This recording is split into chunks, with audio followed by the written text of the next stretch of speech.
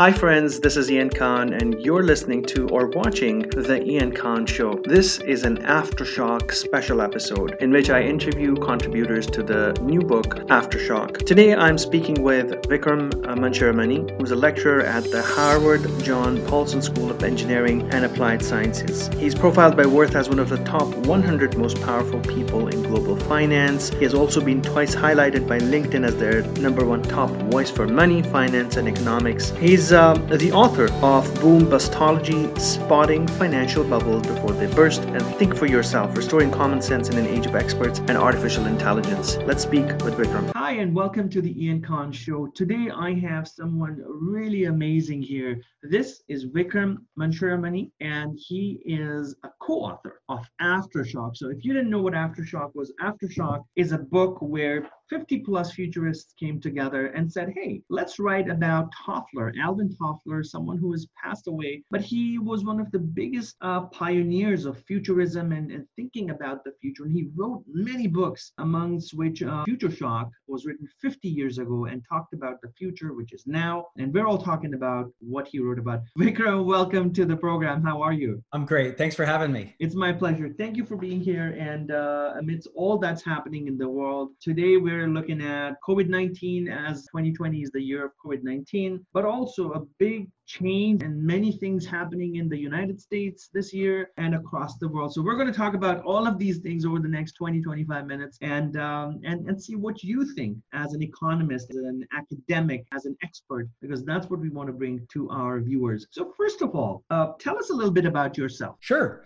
Well, I like to describe myself as a global generalist. And I start with that because I hate being put in a box. I think a large number of our misunderstandings that we develop are because of the silos and specializations we develop. So I self-describe as a global generalist. Now, in reality, that's not what I do. What do I actually do day to day is, first, I'm a lecturer at Harvard University where I teach a class on systems thinking and effectively a class on connecting the dots and how that systems thinking logic and approach can be applied to the world's toughest problems. So the class I teach is actually called Humanity and Its Challenges, Systems Thinking Approaches.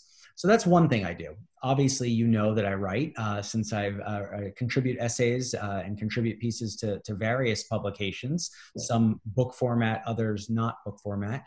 I myself have a couple of books out, so I write. Third thing I do is I do a fair amount of public speaking, helping audiences really think about navigating uncertainty by identifying trends.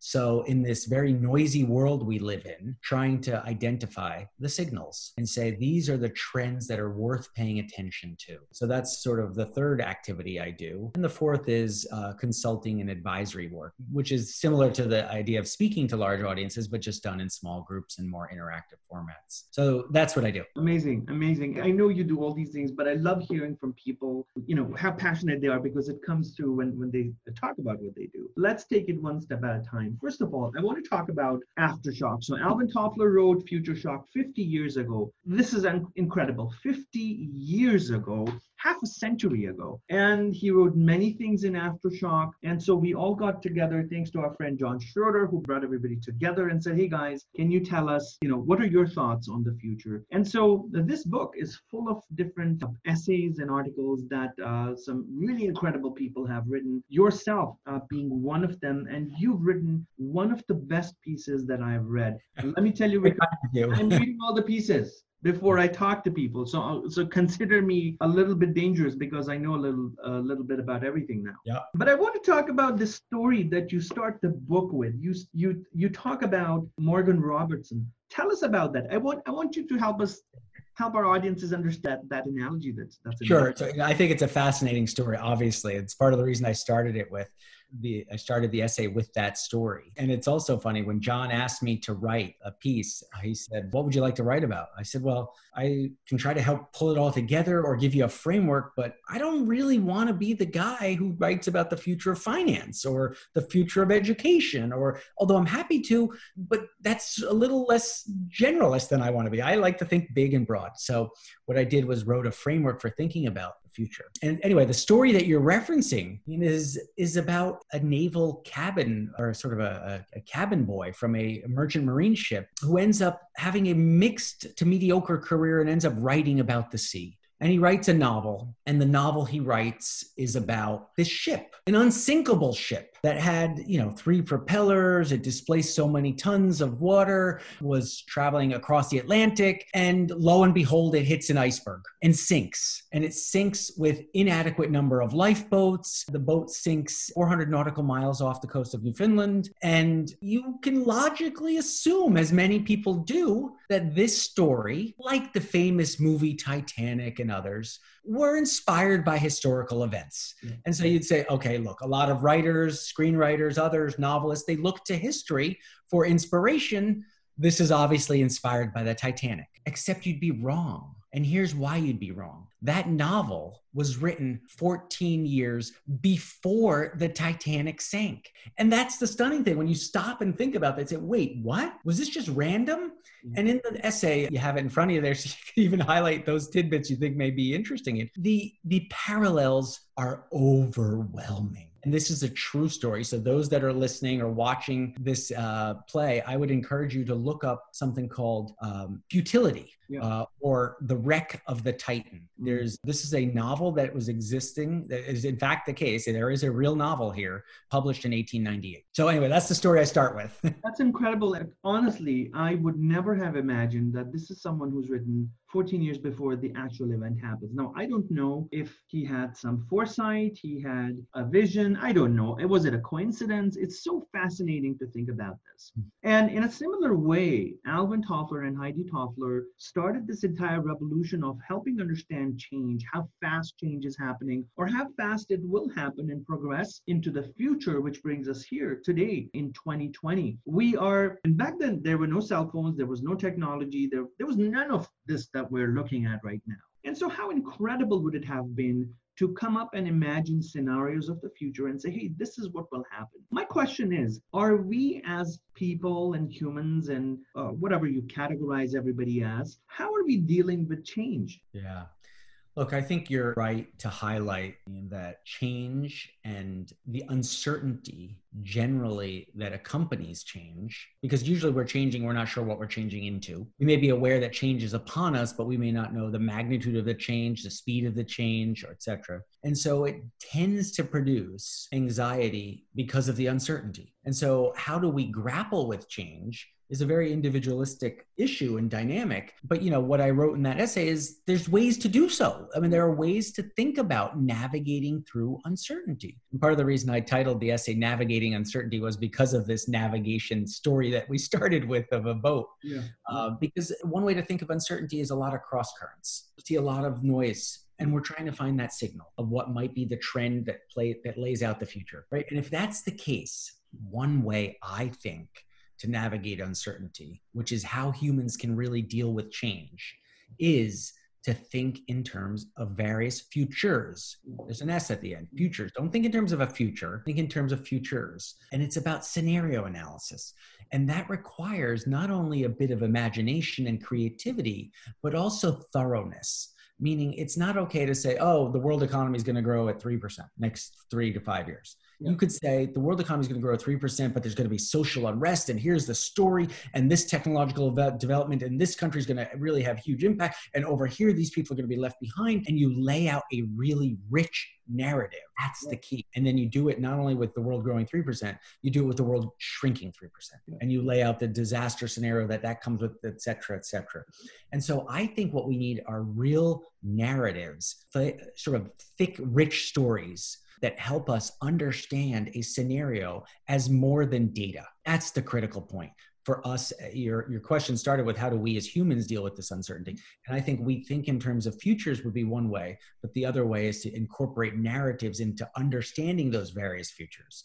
That will help us. Now, thank you, Vikram. That's incredible. Now, you do a lot of teaching. You're an expert, but you're also an academic. You do a few different nice, great things that I love. You're consulting, which means you're working with the world of business, but you're also educating people, and you see things in different ways. You've been ranked as one of the world's top most financial minds, people who are at the forefront of thinking about the future of money, the future of finance, and so on, which is great. But now you're telling us that we should think for ourselves. And this is the title of your new book. Is this about financial literacy, think for yourself? Is this about creating futures, think for yourself? I want to know all about your new book. Yeah, so it's interesting. So the new book, which is getting released here in June, is called Think for Yourself. And the subtitle is Restoring Common Sense in an Age of Experts and Artificial Intelligence. And so you can see how there's a little bit of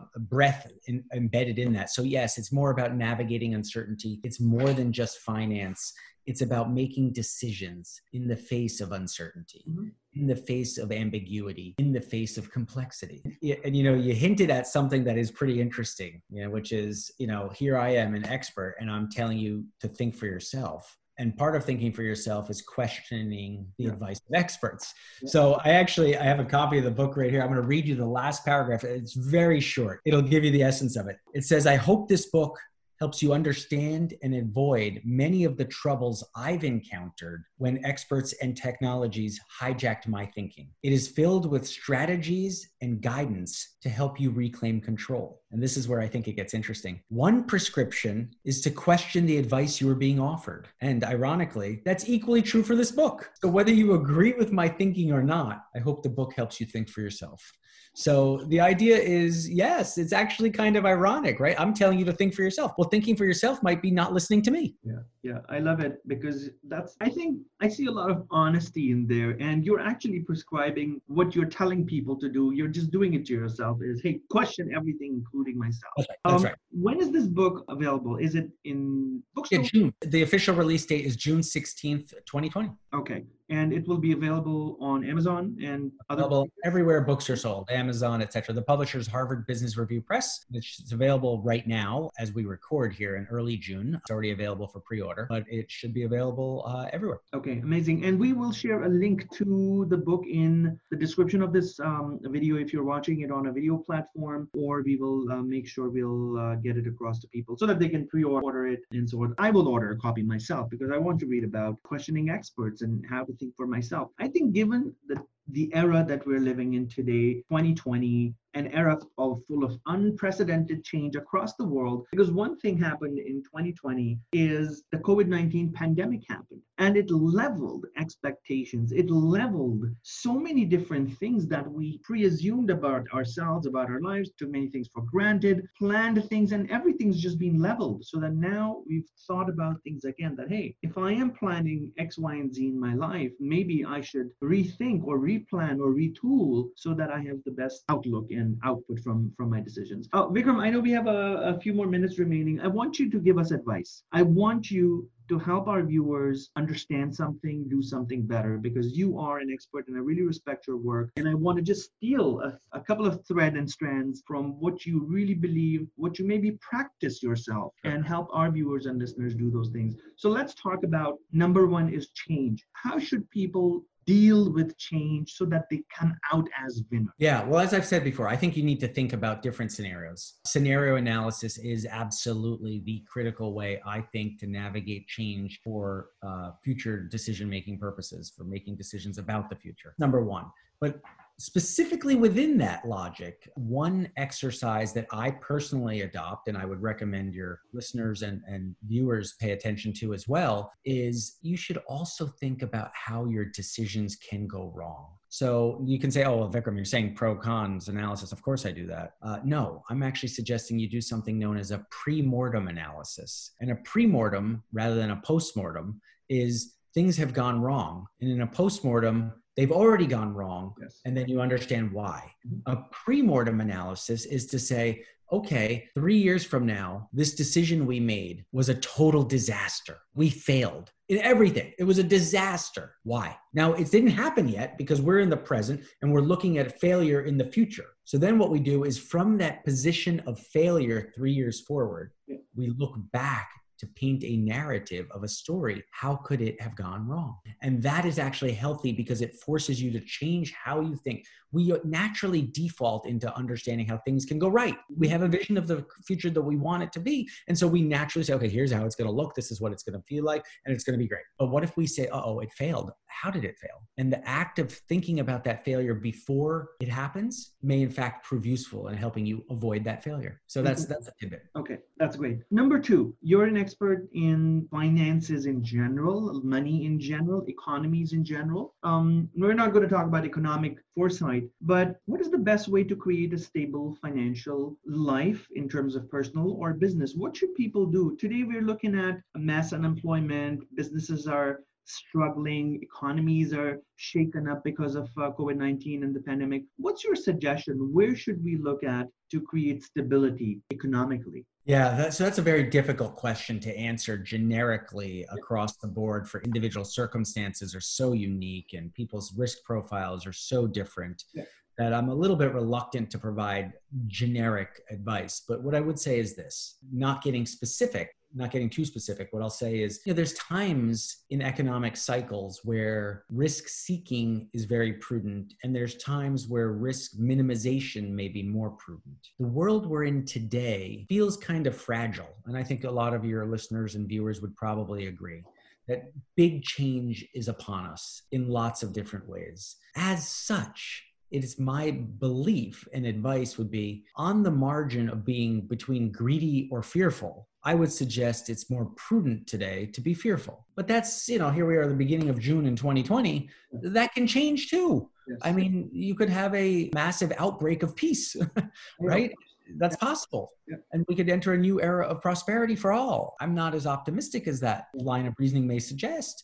So my advice is more prudence and risk aversion right now, given the fragility I tend to feel economically for sure, and the fact that some markets in the world have actually dismissed this fragility. Yeah. Again, that's where we are at the beginning of June in 2020. I don't know where we'll be later. Of course. I always have one piece of advice for anybody who really wants it, and that is invest in yourself, invest in educating yourself. And there is just so much to learn. And Vikram, you have 2 master's degrees, you have a PhD, like you're such an accomplished educationally that it's incredible to see someone of that stature being so humble and having so much knowledge. But let me tell you, Vikram, a lot of the world outside needs to educate themselves financially, technically, professionally. We all need it. I need it every single day. And so that's my advice to people is educate yourself, pick a book to, read, keep on constantly reading about different perspectives and ideas and thoughts. And you've got a few books. I'm really recommending people to buy your books and check them out, because then they know what you're thinking, not just in 20 minutes of a podcast, but what you've been thinking maybe for a year or 2 years, and you've condensed all your knowledge and put it in there. And so that's my number one advice to anybody who's listening today. Check out Vikram's books and see what he has to say. Also, grab a copy of Aftershock. Now, if you don't have a copy, I will send you a free copy. Send me your address. That's how this book is, and that's how much I'm vouching for it. Okay, Vikram, last question. Where can our viewers and listeners find you, find more information about you? Sure. So the simplest place is just my website, which is just my last name, www.mansharamani.com. And I'll spell it. It's MANSHARAMANI. So mansharamani.com. Or, of course, I'm on Twitter. My Twitter is my last name at Mansharamani, LinkedIn, or any place. I mean, that's, people can find me if they want to find me. Okay, incredible. People find Vikram and reach out to him and follow him on social media, mansharamani.com, and at Twitter, on LinkedIn, all the social platforms. And we'll get people a link to your book. Think for Yourself is out there, folks. It's coming out next in a week from today. And so grab a copy. And Vikram, I can't thank you enough for your time and energy and effort to help us learn a few different things. And thank you so much. I wish you safe times and incredible success in your future endeavors. Thank you. Real pleasure to be with you. You're very welcome. Take care, folks. Thank you. Hey friend, this is Ian Khan. If you liked what you saw on my video, then please subscribe to my YouTube channel and be inspired every single day with innovative content that keeps you fresh, updated, and ready for the future. For more information, also visit my website at iankhan.com.